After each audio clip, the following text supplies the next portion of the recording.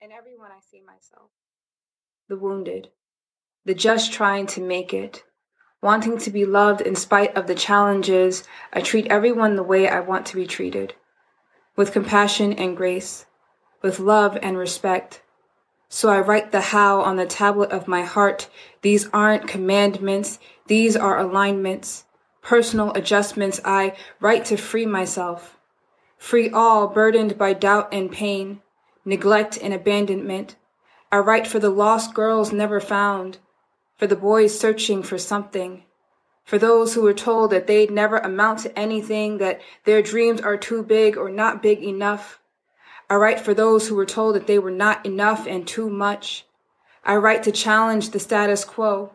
Manhood, motherhood, what does it mean to be a man and a woman?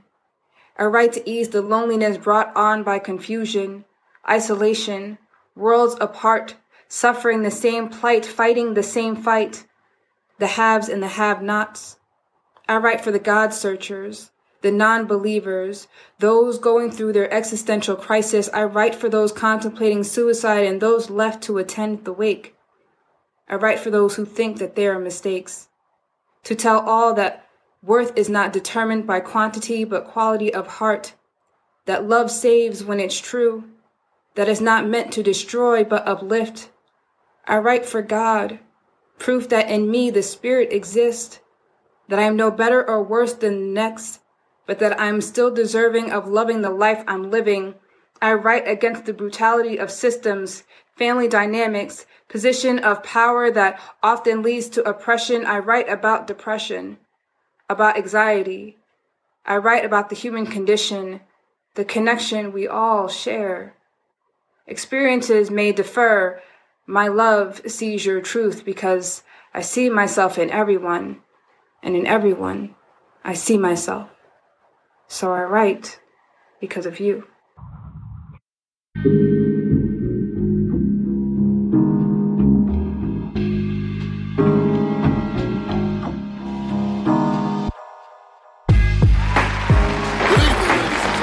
You're listening to Spoken Soul Sessions.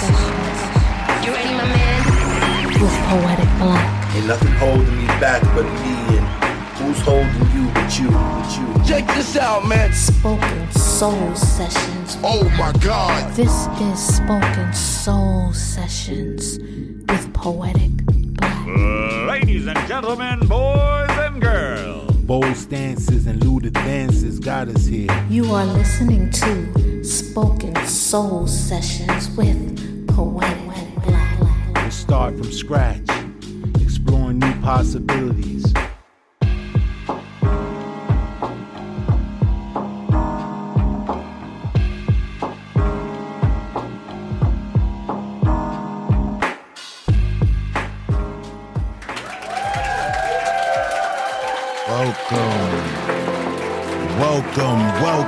Welcome to another episode of Spoken Soul Sessions. I'm your host, Poetic Black, and I'm happy to be here. Spoken Soul family, what's good?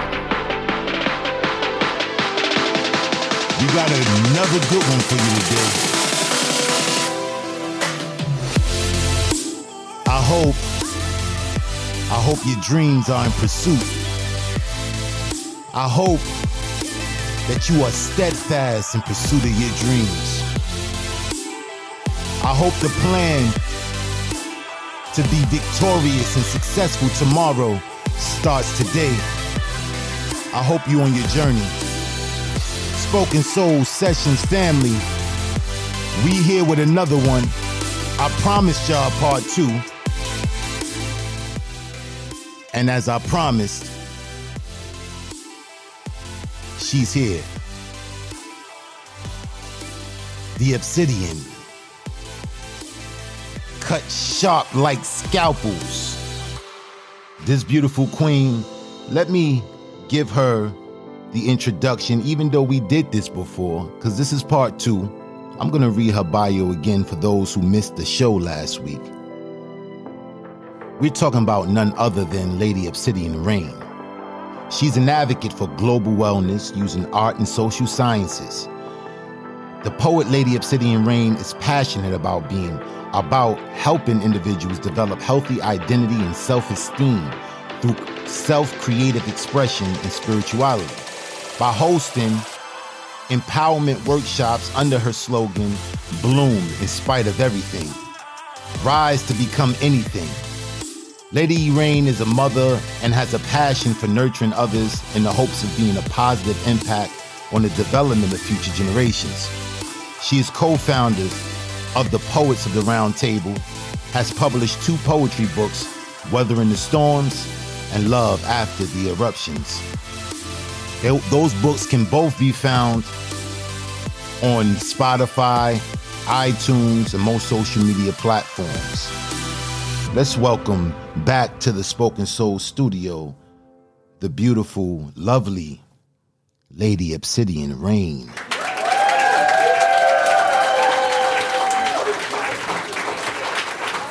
Welcome, my sister. Hey, good morning to you. Good morning. How are you doing? I'm so happy to have you back in the studio. We had a little technical difficulties at the end of our last show, but as promised, we are back. And we had a very interesting conversation the last time we were on, and it got deep. You didn't even get to finish your 4 promised poems. So today, what we're gonna do, we're gonna, you know what I'm saying? We said we was gonna give you 2 more, but we're gonna give you the whole 4 because it's well deserved. I mean, the conversation we had last time was just, it was crazy. I was still thinking about it.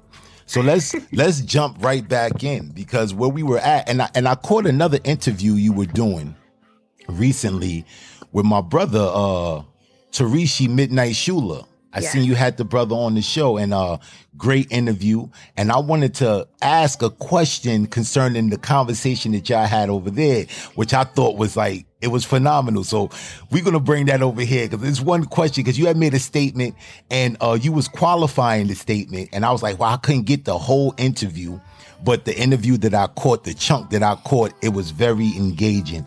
And I think we should bring that over here. But the question he asked and you was clarifying was, broken. We're all broken.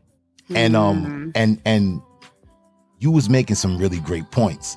You was making some really great points about the brokenness of people. And I want to get into that. But before we get into that, you know what I'm saying? Let's get into what we was talking about the last time, because the conversation got nice. You know what I'm saying? Because your points of views were like, I was like, yeah, I'm really digging what she's saying. But we were talking about the religion and how it basically perpetuates religion. When people become dogmatic, you know what I'm saying? To be dogmatic, in my opinion, is the worst thing you can be, because you leave no room for nothing else. You leave no room for possibilities, and we don't know everything. So the fact that we don't know everything, you know, it kind of gives us the incentive to say, okay, you don't know everything, so knowledge is so vast, so be humble. Be humble so you can, you know what I'm saying, you can learn more. And the question we was talking about religion, the ideas, those archaic ideas of man is here, women is here, and you know what I mean? I think is a little bit backwards, and I think we can do better as a community if we revise, not saying change things, but put things in perspective that, you know, it fits more of a modern time. Because when you try to be a fundamentalist, you know, when you try to just deal with the fundamentals are great, they're good, but you have to know how to apply and how to work. And I think in our society, dealing with black people, the black community, I think that we are religious to a fault, that we get too religious to a fault, because no one prays or no one worships the way we worship. You know what I'm saying? Like when you look at all the different religions that we partake in, whether it be Christianity, whether it be Islam, we always go above and beyond, because we are spiritual people. We are spiritual beings. We are connected to the Creator. I believe that. You know what I'm saying? Now, who's the creator and all that? I don't get into all the names and everything because that's where the confusion lies. But I believe that we're all connected to that source, you know? And I think that the books that are written, there's a lot of wisdom in those books. However, you know, a lot of people misconstrue a lot of things and they take things for face value. And that's why we get the type of behavior that we get from our men, the type of behavior we get from our women. So I'm gonna give you the floor. You know what I'm saying? We done prefaced it, you know what I'm saying? So I'm just, you know, I'm gonna give you the floor and just let you go, man, because I mean, whoa, you are a mountain of information, you know what I'm saying? And jewels. So go ahead, my sister, man. The floor is yours. Thank you. That's kind of a daunting now that I think about it. I obviously I didn't go to school for theology, so I'm not like, I wouldn't classify myself as a theologist, but I do read and I try to look at all aspects of things. So as far as like, you know, face value information, yeah, I think as a community, I think as a society, we do that. You think about like the 400 years that, you know, the Bible went missing and people were essentially just going into church and then just receiving the messages. But think about how telephone was playing in school. Like somebody starts off with a message and that gets like completely altered by the time it gets to the end of the line. So who's to say that like, you know, things that were told weren't interpreted one way and then passed down, and that misinterpretation then got misinterpreted just a little bit more. So when it comes to like looking at, you know, the books that I'm reading, I can't help but look deeper. I can't help but, you know, see past the face value of something to get the full message in like the grand scheme of things. And a lot of us, we don't look up the definitions of words. We don't look up the origin of it. So like, as I was saying last time, like women being the helpmate, a lot of people interpret that as, oh, you're just my helper. I'm the leader. You're just my helper. You do as I say. But the woman was autonomous, you know? Helpmate meant I had my own brain and I'm able to look at situations to provide my perspective for you to look at yourself and then make a decision. Not just I blindly follow as you tell me to, you know? So I think that misinterpretation has really shot a lot of us in the foot in how we interact with each other. So, you know, that's just one perspective. And like I said, between the Bible, the Quran, the Torah, Eastern philosophy, like I literally grew up watching a lot of anime and like really being involved in Eastern philosophy more than anything else. And just the spirituality of what I got from there made me look at even the Bible differently. It was, and so as we were saying last time, like everything is actually supposed to be about personal accountability and discernment, not condemnation, not, oh, you're doing this wrong here, I know the right way. There is no particular right way. There is a good way, there is a better way, there is a mistake that we learned from, you know, and a lot of us look at everything in black and white. Oh, if it ain't right, it's wrong. If it ain't right, it's black. Like that's not reality. You know, there's a lot of grayscale that is involved in living actual life. So I just feel like a lot of us have to look into the origin of things. I think one scripture that always kind of gets me is like, you know, if you're seeking truth, you will find it. A lot of people aren't really seeking truth. They're taking what's given to them as truth and then running with it. They're not, you know, testing it themselves and seeing what is real about it. Great point. Because I use this analogy a lot. And I use the analogy of gold. Like if you ever go to a pawn shop and you give them some gold, you're trying to pawn some gold, or you're trying to, you know, the very first thing they do is pull out the scratch board and they pull out the acid and they test it. You know what I mean? And then when you look at the analogy of the test, acid burns.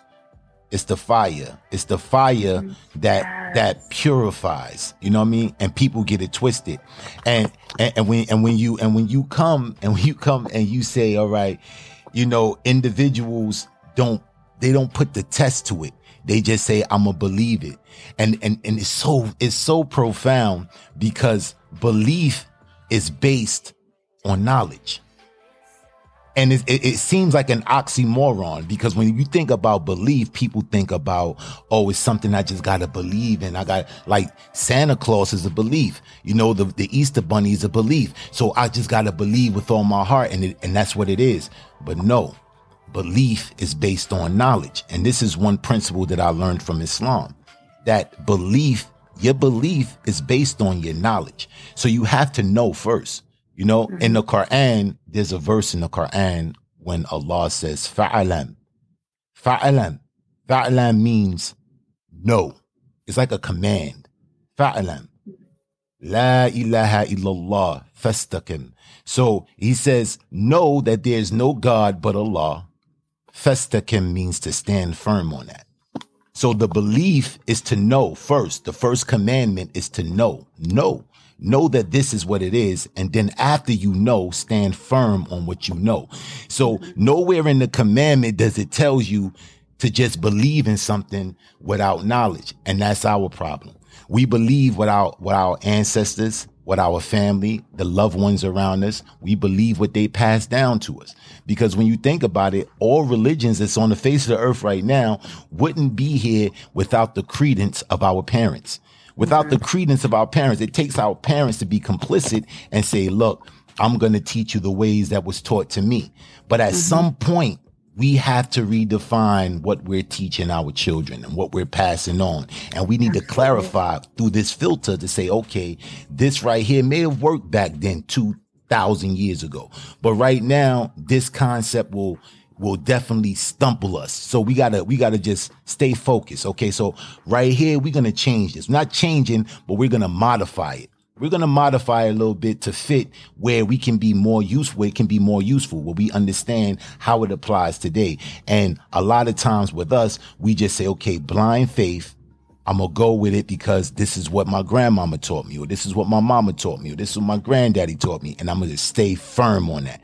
But now that we know knowledge is the number one prerequisite of this belief, now we have to search. And going back to what you were saying, most people don't want to do that searching.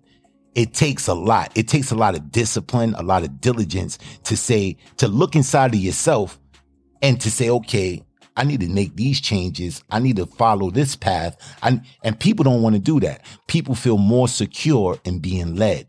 People feel more secure in saying, okay, you got all the answers and the only thing I got to do is follow what you tell me to do. But that takes away the personal accountability. That's why it's easier to follow, because you're not holding yourself responsible. You're holding, you'll be able to say, oh, well, I just followed this person. Like, that's still a choice. Blind leading the blind, y'all all gonna end up off a cliff somewhere. If somebody's not looking around and saying, wait, this don't feel right. It don't look right. I know this is what you guys are believing and thinking, but why don't we try it this way? And until somebody stands up and says that, like, you're all in danger. Mm-hmm. We're all in danger. It's so profound. It's so profound. And, I love having these discussions because it brings clarity. Because a lot of times we divide ourselves. I always say that Black people, we are the most divided of any people on the face of the earth. I'm not talking about Black people as a whole. I'm talking about the people they classify as African American or Black American. And the reason why I point Black American out is because Black Americans are different and unique from any other Black people on the face of the earth. These are people who have lost their identity. We don't know who we are.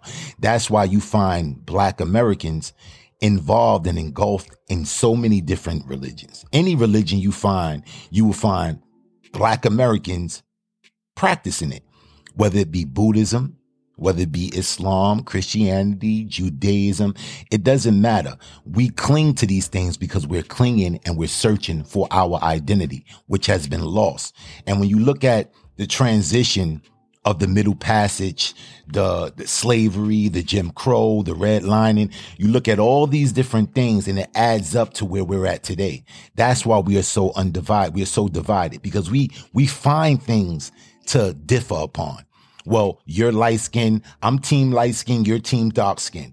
Oh, I'm team BBW. You team, know what I'm saying? Whatever. You dig what I'm saying? We find so many things to divide ourselves with. So we're divided initially. We're divided from the melanated people all over the world. There's a connection there, but we're divided from that because we divide ourselves. You know what I'm saying? We're subdivided because after we done divided ourselves, now we are light skin, dark skin, rich, poor, Caribbean, non-Caribbean. You know what I'm saying? Black people find so many different things to divide themselves on. So we're never strong enough to be able to close a fist. To be able to close a fist to defend ourselves, because everybody is doing their own thing. When you got the index finger want to do one thing and the pinky want to do something else, the middle finger saying, I'm doing what I want to do. I don't care what nobody say. And it's all over the place. Your hands is all over the place. You can never be cohesive enough to come together, grab a fist and say, we're going to defend ourselves. We're going to fight for something. We're going to do something to better ourselves.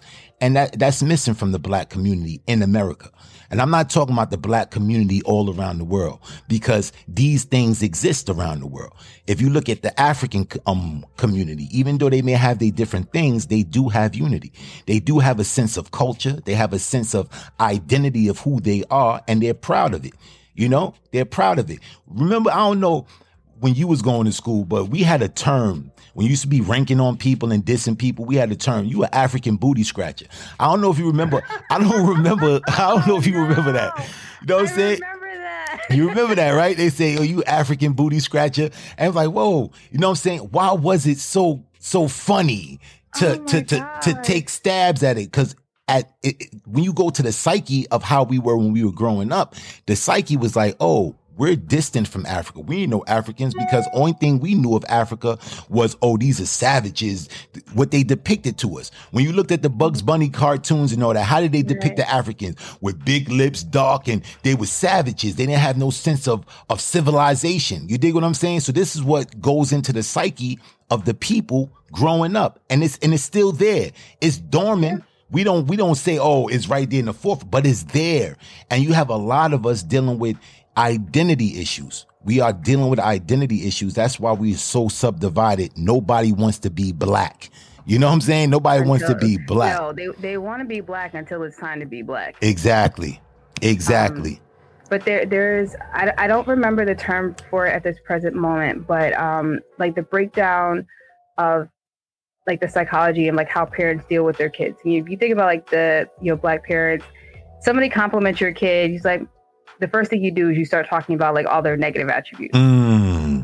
And how it was broken down was you go back into slavery, you give birth to this kid, and the master comes over and says, oh, that looks like a good worker. The mom is going to disparage this child so that the master doesn't take him away. So the negative comments that I think we say to each other, it's like, it's supposed to be like a reverse psychology. But what ends up happening is like we're internalizing those words as the truth. And now we start believing those things about ourselves. Wow. So I really wish I could remember the term for it. But when I started thinking about that and I started paying attention like to my kids, it's just like interesting. So now when they start doing things, I make sure to tell them all their positive attributes and then say, yeah, you may have made this misstep, but I know that you are intelligent and I know that, you can figure this out better the next time, So it's always pushing forward the positive so that they're like, okay, it wasn't a complete loss. I learned a lesson from this. I'm still a good person. I'm still a good kid. Because the first thing that they do is like, oh, I'm bad. I'm this, I'm that. And it's all the negative things. And then it breaks down their self-esteem. It breaks down their confidence.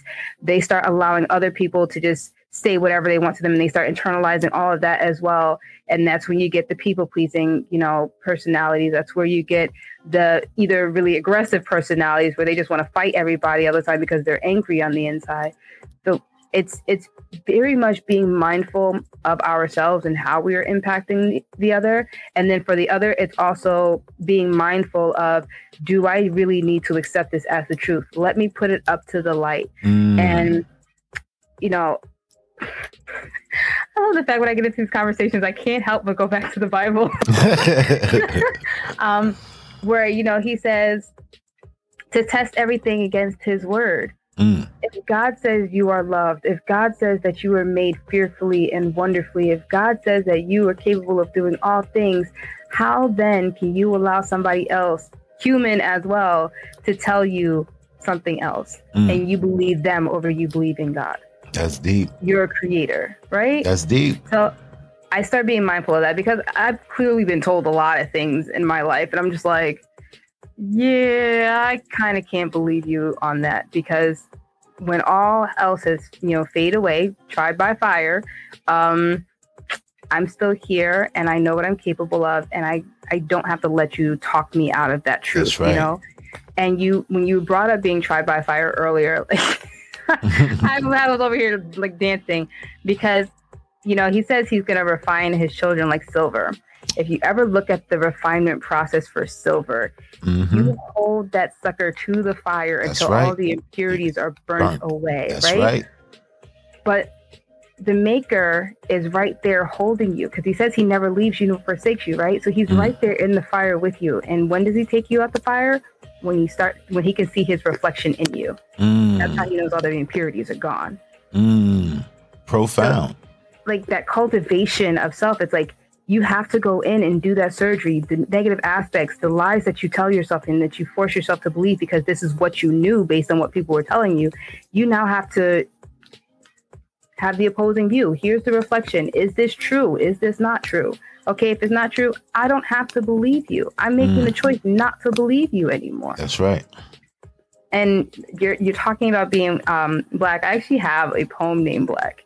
Oh yeah, so that's the perfect segue, because we're gonna get into one of your pieces. So matter of fact, might as well cue that up right now. Cue that piece up right now, and I'm gonna play a word from one of our sponsors, and we'll be right back. I'll introduce your first piece, Black. Can't wait. Let's get it.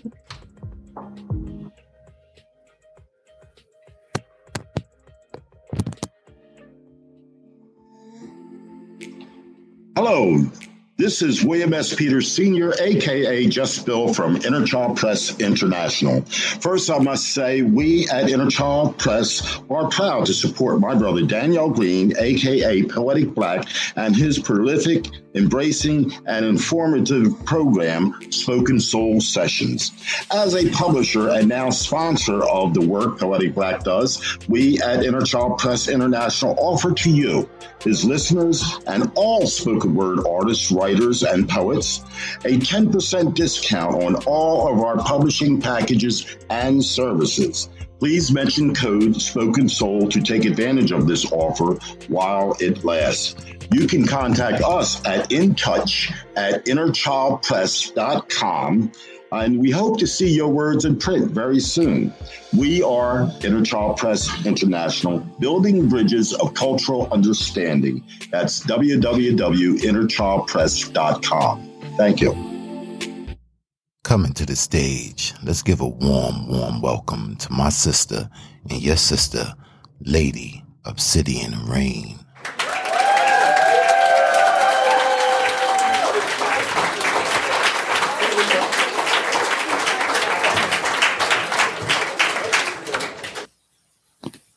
I've heard it many times over. It's hard being Black in America. We are target practice for the trigger happy. We are lab rats for the scientist. We are scapegoats for the guilty. We are idols for those looking for a reason to execute their jealousy. We are pain personified, and still we shine. We are the shadow behind the light that emboldens its radiance. We are a culmination of light absorbed, and when broken, the refraction of Black is the rainbow.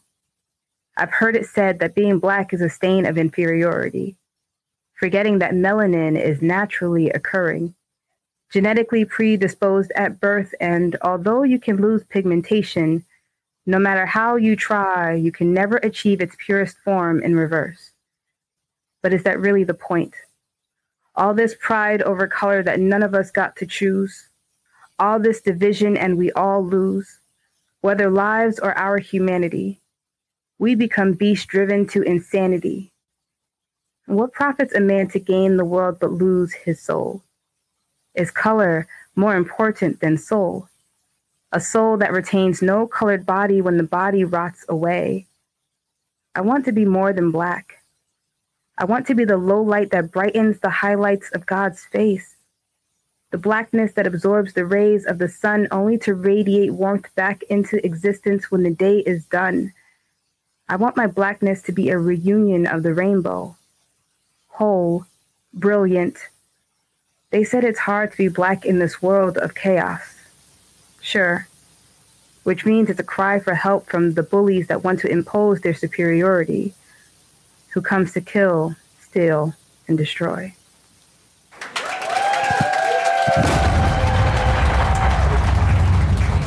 Wow. Profound. Absolutely profound piece, my sister. Wow, man. You made so many great points in that poem. You know, I'm like, wow. You know, I was talking about black being black. I wrote a poem and I was saying in the poem, I was like, curse us for the black in us, then profit off our pain. Curse us for the black in us, then profit off our pain. You know? So that's the situation that we're dealing with here. You know what I mean? Because like you said, nobody wants to be black until it's time to be black. When it's time to be black, nobody wants to be black. But when it's not time, when it's a trend, when it's a, you know, when they trying to appropriate something or steal something, oh, it's okay. But nobody really want to deal with being black. And I wrote that poem, Black Pain. And that piece right there, it sums up what you were saying in your piece. You know, it's so profound. It's so deep, you know, how we deal with each other. And the reason why we deal with each other the way we deal with each other is because of that very same reason, you know, all those points you made in your poem. And I just think that piece was phenomenal, man. One more time for the sister.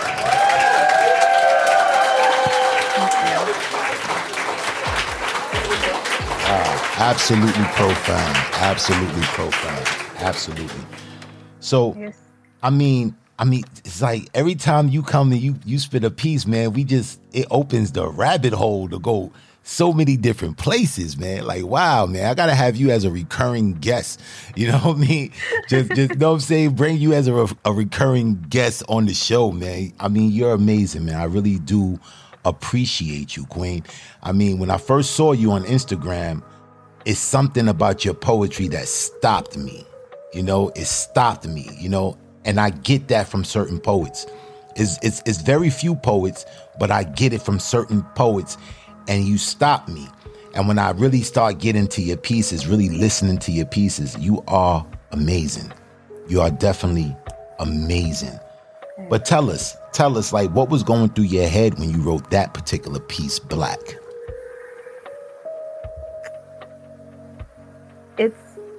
It's a little bit of just a reflection on my life. So I'll tell you guys something really funny. When I was younger, I inadvertently told my mom I was going to be a hoe before I even understood what that concept even meant. And it was more because I like Pocahontas was one of my favorite movies growing up. And the school that I went to, one of the schools that I went to, the school song was Colors of the Wind. And like, I grew up very humanitarian, and I was like, Mom, I'm going to have a kid of every nationality so that we could all be related. And like, nobody would have to hate each other anymore because we'd be related. Of course, this is before I realized how that actually works. So like, I just laughed about it now. I was like, I was a very idealistic kid. But like, my daughter is mixed. Her father is German and Norwegian. And so like, my daughter absolutely hates the month of February because of Black History Month. Wow. She hates going to school because of the narrative that, you know, gets told. It's told from the slave, you know, concept and the, you know, the masters. And she's like, am I supposed to hate them? You know, am I not supposed to love my Gigi anymore? Like, why do they hate us? Why do they treat us like that? And it's hard as a mother to kind of look at her kid and know that she's having this internal battle within herself. And I have to show her the big picture, that it has nothing to do with color and everything to do with control and power. It had nothing to do with love or hate. It was just power and control. and lacking of self-love, because you can't really love yourself and treat other people the way you do. There has to be something in you that feels that you have to portray yourself as something more than somebody else, you know? And so that kind of came from that experience of having that conversation with her. She's like, we're more than just our color, you know? Profound, man. Very profound. And it's amazing, because that's deep. A lot of people don't really realize, you know what I mean? And for your daughter, for her to experience that, I'm trying to empathize and put myself in that position. And I'm thinking about it. I'm like, wow, that gotta be crazy, because how do you hate what's already in you? You know what I'm saying? It's like you want me to hate this, you know what I mean? But it's in me. But how can I hate it? And it's profound. But I think the way you explained it was spot on. It was spot on, because when you go to the history of how the racism thing happened, you know, it was more so about power. It was more so about power. And you see how a lot of different nationalities, white or European nationalities, under that umbrella got put under the Caucasian or the white umbrella for the mere fact of power and control. When you need to isolate one people, because in a capitalistic society, you need a very rich class of people, which is the 1%. In order for capitalism to work, this is the only way it works. You need a degree of very rich people, but you also need a degree of very poor people. In this country, you have to capitalize off someone or exploit someone in order to be successful. When you really break it all down, the whole idea of capitalism is exploitation. I got to find something that you need, something that you want, and I got to capitalize off that by any means necessary. And it's all they good. Absolutely do. They capitalize off of our insecurities. Exactly. You have to use this product to be considered beautiful. You got to use this product to get the girl. Right. You got to use this product to get the guy. They absolutely capitalize off of, you know, insecurities. And in all honesty, like, slavery only extended for as long as it did because of just how they utilize their color to their advantage, because it wasn't just black slaves at one point. There were also white slaves. Exactly. But the rebellions were successful. So instead, what they did was they took the whites and said, look, you have more in common with me than you do with them. We're the same color. I'll put you as the overseer. Classism, and you and put that's when that began. Exactly. That's the middle class. Exactly. You say, okay, look, because when you look at history, before, white people, when they said white people, Irish people, Italians, they weren't considered white. They were not considered white. You know what I'm saying? They used to call Irish people, they used to call them they used to call them niggers also. They used to call Irish niggers, but it was a particular type of nigger they used to call them. They call Arabs, they call Arabs sand niggers. You dig what I'm saying? So they use them to say, okay, we know that our numbers are not up there, but we are the elite. So we need to increase our numbers, because eventually if you treat everybody like crap, eventually, and you're the minority, the majority will overtake you. So you have to put these people in different positions to give them a false sense of entitlement, give them a false sense of saying, okay, you matter because of this. But in all actuality, it don't matter. We just want to be in the top 1%, and everything under us is subservient. And that's the whole idea. But they use racism as the big distraction. They use it as the big distraction. You know, I didn't know that they called Irish people that, but now that you've said it, it made me think about something that my sister recently said to me. She is, you know, she's a literacy, you know, major. She does all things books. She's amazing. And she said that all of redheaded characters in books, when they turn them into shows or they turn them into the movies, they give that character to a black actor or actress. Wow. And like, it's like, wow, they really saw redheads the same way that they saw black people, which is why even in the literature to, you know, media, they're interchangeable. Like, that's crazy. That's real crazy right there. That you just taught me something. That's deep. That is deep, man. Wow. But it's crazy though. This is what we're dealing with.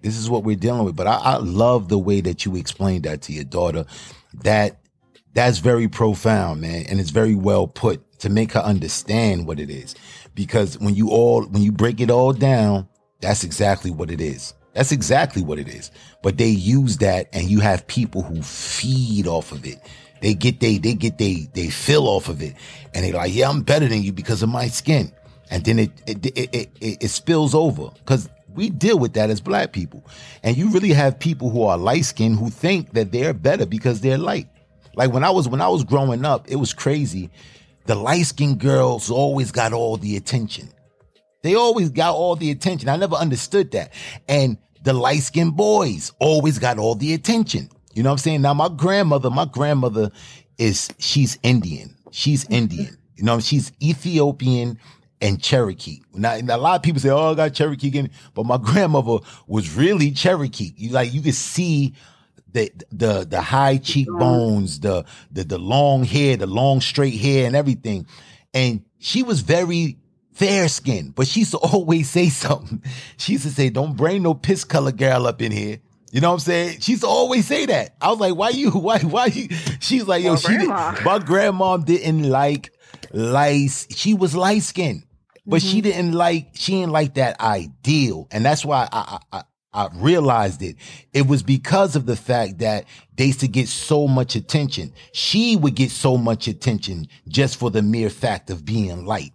So because you're light, you're going to give me this attention because I'm light. You dig what I'm saying? But her father was, when I say her father was black, he was blue black. My great grandfather was blue black. He's 100% Ethiopian, 100%. You know what I mean? And he happened to marry my great grandmother, who was 100% Indian. She was Cherokee, 100%, both sides. So when they came together, my grandmother she came out fair and light. Fair and light. Her brothers and sisters are dark. Well, not all of them, but there is light ones and there's dark ones. But the bottom line is that the stuff that she experiences being a light-skinned woman growing up in those times, it mattered. It mattered. And she didn't want to pass that on down to us. So she didn't want us to feel. You know what I'm saying? She didn't want to feel like, make us feel like, oh, just because you were lighter or your hair was straight, that you were somehow better than anyone else. And that message I always got from my grandmother. And it made me who I am. I'm poetic black. You know what I'm saying? like poetic, everybody know poetic black. I'm revolutionary. You know what I'm saying? In my thoughts, in my mind, I love my people. And I want to fix my people any way I see, that I can. I want to help my people any way that I can. And we're dealing with a crisis. We're definitely dealing with a crisis, but I'm so happy that we have minds like yours that's out there educating the people, out there motivating the people, and bringing clarity to what we're dealing with, bringing actual clarity to what we're dealing with. And I think you're profound, my sister. Now, we got to get into some more pieces, man, because the same thing is happening the first interview. You know what I'm saying? The same thing's happening. I'm telling you, I would sit here and talk to you all day. I'll get like 15 episodes out of one conversation with you. Break it down. Bang, bang, bang. You know what I mean? But yeah, we got to get you spitting some more pieces. All right, so I'm going to cue you up. Let's get into another piece. What's the name of this piece that you're about to spit? So I know that you personally requested this one. So this one's called Death of Eve. Oh, this is my joint right here. We didn't get into this one last time. This is my joint. I can't wait. Let me set the mood. Coming back to the stage, let's give a warm, warm welcome to my sister and your sister, Lady Obsidian Rain.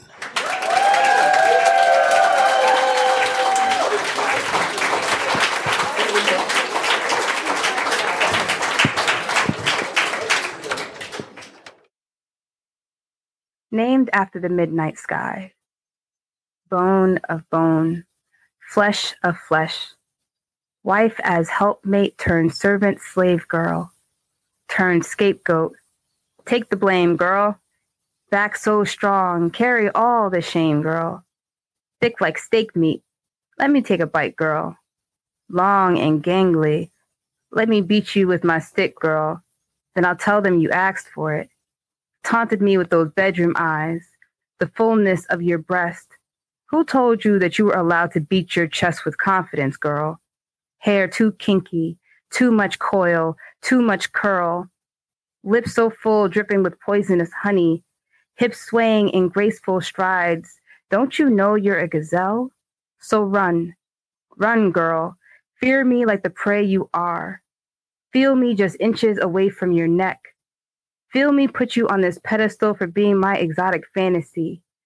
Let me strip you of your dignity and replace you with everything I'm more comfortable with. Everything that isn't you but can mimic your essence. I mean, it isn't fair you get to be so melanated, glowing in the radiance of the sun. Be like the moon. Stay in the shadow and reflect my light. It's sickening how you still light up the night, your vibrant laughter and soulful song. Why can't you just play along? Why do you have to contrast me so clearly? The only option is to give birth to Venus and put death to Eve.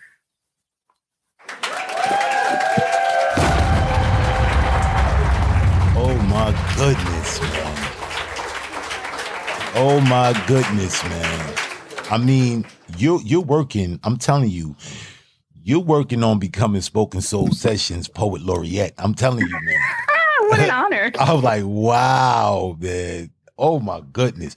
That piece right there is everything, man. I mean, when you break that piece down and you get what you're saying, everything you're saying is what our black women in this country is going through. Everybody want to be black. When you really look at these women and what marks beauty today, they do the Botox. Inject your lips with Botox. You want fuller lips to look like who? You want fuller lips to look like who? You always say, they compare us to monkeys. It's crazy that they compare us to monkeys. You know what I'm saying? When they have more features of a monkey than we do.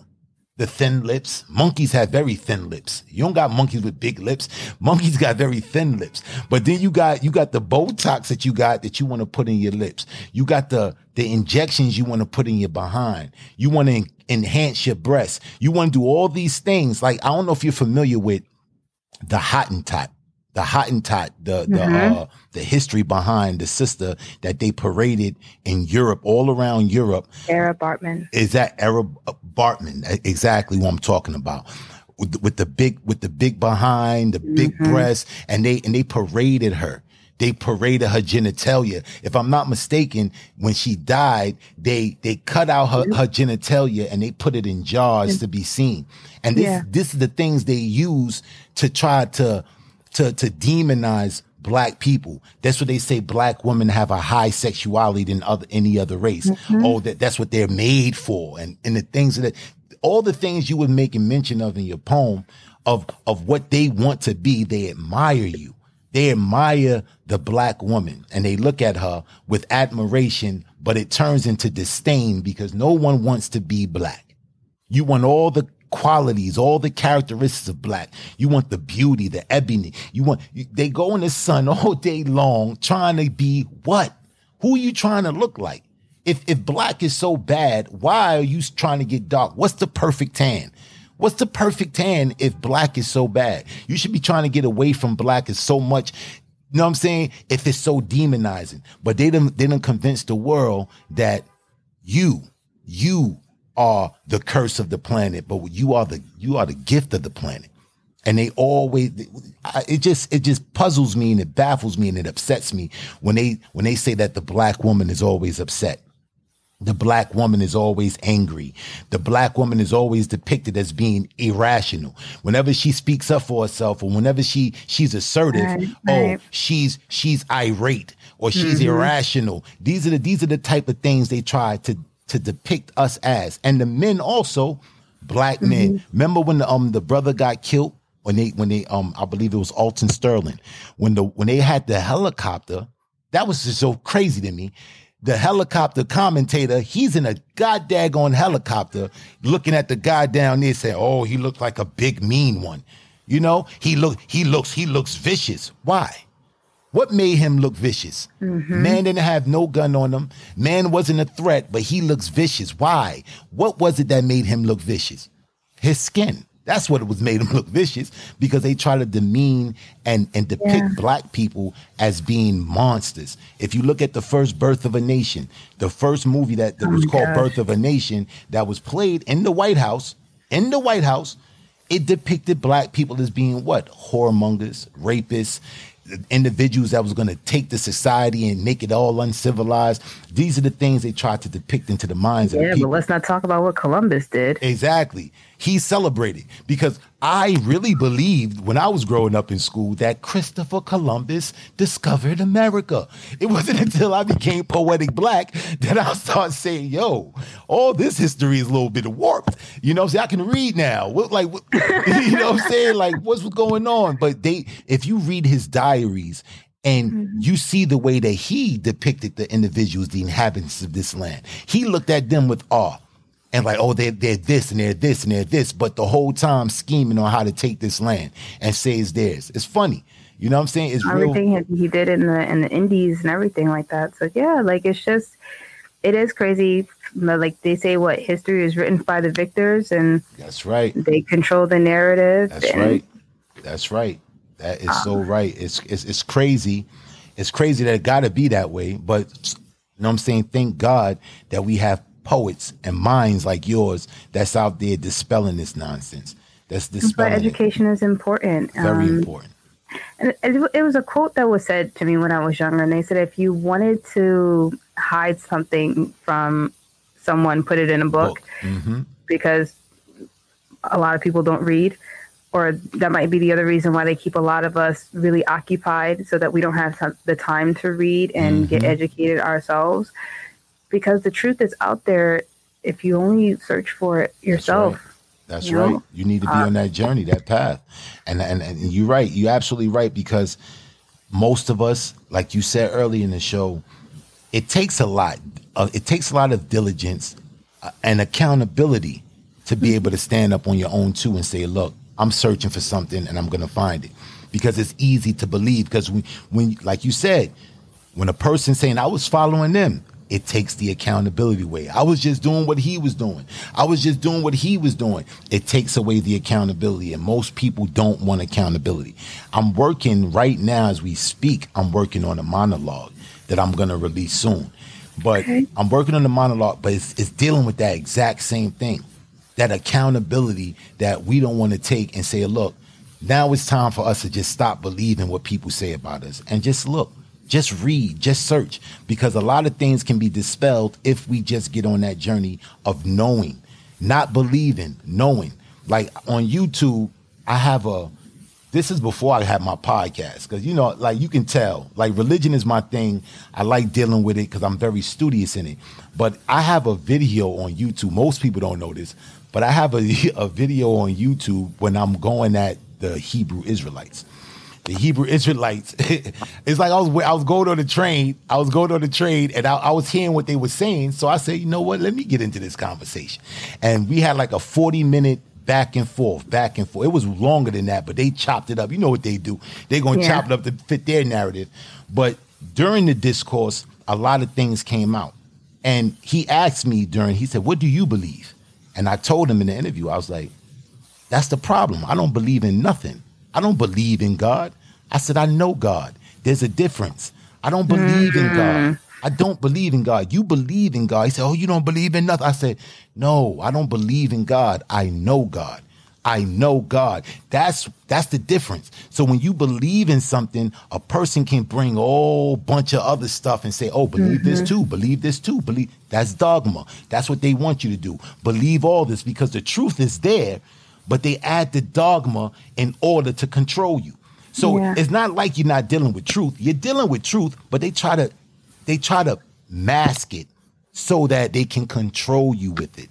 You know what I'm saying? That was the very first thing done in the garden. He said, here, eat this fruit. You won't die. You'll become like God. Exactly. Which we did. We were then, cursed with judgment. Like, we now know good and evil. Now we have to decide for ourselves instead of just living. No, now we want Like that's crazy. It's deep though, but the story wasn't a lie. It wasn't a lie. It's not what they depicted it as, but in essence, it's true. So when you look at it, you just got to be able to be savvy enough and be understanding enough to know that, look, I know that the story itself, all the, you know what I'm saying? There's some embellishment there. However, the gist of the story is right on point.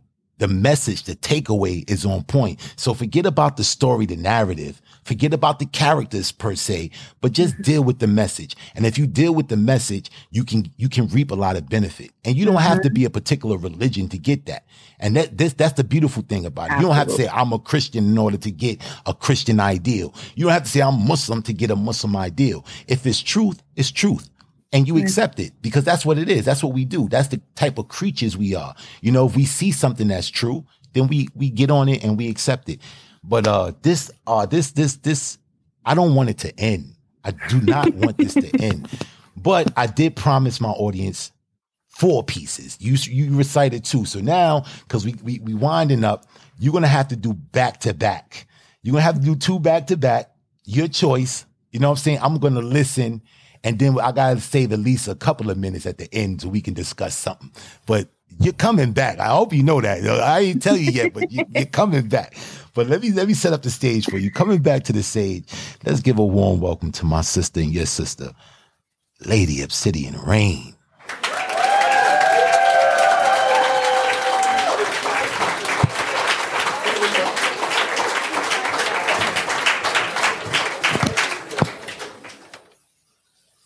The lesson of a word. He said, love is a word. What matters is the connection the word implies. He looked into my heart, asked what would I give to hold on to that connection. I'm a beautiful disaster. Such a notion for me is a conflicting action. How does one hold on to something that is free? What I chose to give was every part of me, knowing full well that others can choose to leave. Misunderstood for not caring enough because I so readily accept reality. I wonder what they're really asking of me. I learned that I get what I get and to not be upset. I learned that love looked like bruises on knees and a sunken-in chest. I learned that love meant to just do as I'm told. I learned love was a blind eye to scorn hidden in stone. Maybe what he really meant was, what would I do? What would you do to hold on to a connection that you felt belonged to you? As the selfishness of humans is so evidently seen, like toddlers, they hold on to objects with a death-like grip. Love then feels more like an immovable vice grip. Shackled to expectations when it's supposed to give you wings. Constrained to fear instead of being courageous beings. He said love is a word, and we choose its meaning. What does love mean to you? And who is it up to fulfill it? Is it what you can get or what will you give? Is it what would you do or how you will live? All these words said with convoluted meanings. I always believed love should be free. Guess that's why I never try to keep it. Maybe why I struggle to accept it. What's the point in feeling safe when security is a false perception? And I don't believe that I'm undeserving or that I'm not inherently a woman to love. I just know humans are fickle, caving into the fears they battle, being taught that love is not enough.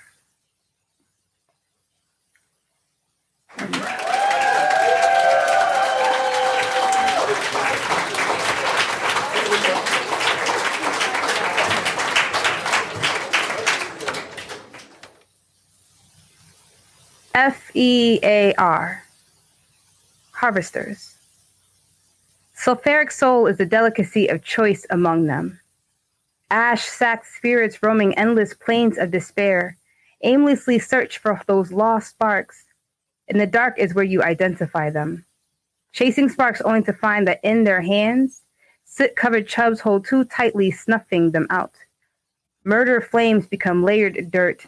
Burden is guilt of lacking control, lacking compassion. Lustful greed of envied appreciation seeks to pull wool over eyes as sleight of hand feeds rot to wood. Intensity of flame compromised. These are the internal fire eaters, walking this earth looking for strong hearts to destroy, watching them burn out in the name of love, Shine bright, but never brighter than me, never out of my control, where I can take credit for the way you dance, falsely encoding agonizing reality. Soul stealers, fear dealers, these feel healers, these soul healers, overcoming misunderstanding of self, emboldened self-acceptance, capable of seeing discrepancies and adjusting tendencies, tending to the fire burning, keeping the engine running, under control and sense of direction. This is taming the wild of the flames, dancing under night sky, under constellations' pattern of flow. As above, so below, from within into extend, walking by the lamp at feet, dragon belly churning with molten lava. They are the new world-making scavengers, resourcefully making opportunities from raw material, flames erupting among revolutionaries, burning them into motion, sulfuric soul dancing on the distant wind of volcanic eruptions, teeming with life.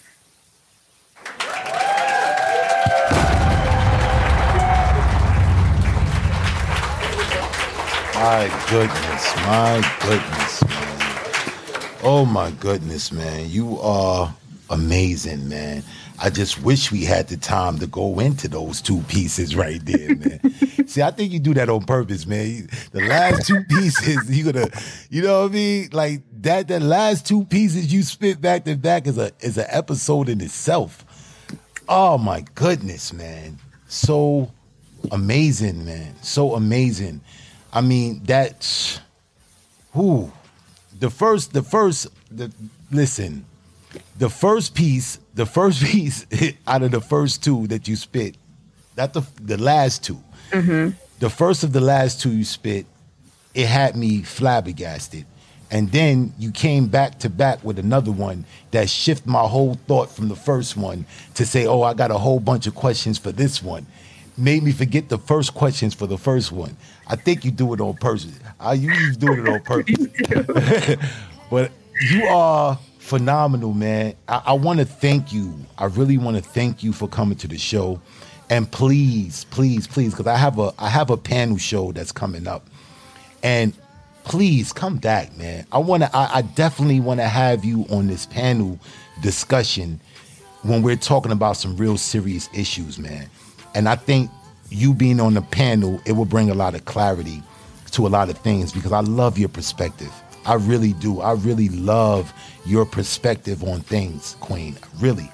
And you are phenomenal. I want to thank you for coming to the show. I want to thank you for taking this time to do it twice. You know what I'm saying? Now my only thing is I'm trying to decide whether I want to drop both of your episodes at the same time or make them wait week to week and do it back to back. I don't know how I'm going to do that yet, but y'all going to stay tuned. But I want to thank you for coming to the show, my queen. Thank you for spending this time with me, man. And we got 2 books from you. We have Love After the Eruptions and we have Weathering the Storms. Am I correct? Yes. And both of these books can be found on Amazon.com. I'm going to buy these books personally. I want my audience to go purchase these books. How much are they? They're $25. So please, that's just a small investment, but you said that they can get them from you directly if they Cash App you, right? Yes. If you want an autographed copy, you can contact me via email or Instagram and send me the payment on Cash App and I would mail it out to you. Definitely. I'm getting mine autographed. I want mine's autographed. Amazon ain't getting my money. I want mine's autographed. I want mine's autographed, the Poetic Black. Put a little nice something special for Poetic Black. Yeah, go to my collection. And I actually have a website where you can kind of go and find everything related to me. It's called purposeofthelotus.com. And that's a link to everything that I have. Okay, so this is what we're going to do then. So I'm going to put all that in the description. Okay. And your Cash App, say your Cash App, so if they want that autograph copy, they can just go right to your Cash App. What's your Cash App? Obsidian Rain. $, $, Obsidian Rain. That's it. So if y'all want that autograph copy, like I'm going to get, go and, $50 is nothing. That's nothing. The investment, those books will last a lifetime. I have a collection of different artists, books that I have, and these books are so profound. So many different perspectives you can get, that you can walk where you can read when you're feeling blue, when you're undecisive in a situation. You can pick up these books and find some type of clarity. But I want to thank my sister for coming through, and y'all go out there and get those books. Stay tuned because she will be back. She will be back. Trust me. It'd be an honor. Most definitely, my sister. Thank you so much. For my audience, let me address my audience as we do every show. I hope you guys are in pursuit and knowing, not believing, but knowing who you are, knowing what you can do. It makes all the difference. I want to thank you guys for coming every week, spending this time with me, listening to these so many different phenomenal artists that I bring on the show week to week. I love you guys. And I'm talking to you guys. I love you guys. And the power of the spoken word is real. You can change a lot of things in your life with the power of the spoken word.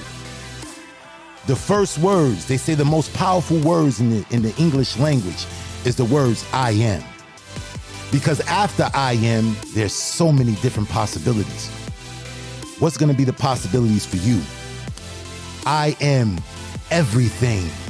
I am capable. I am.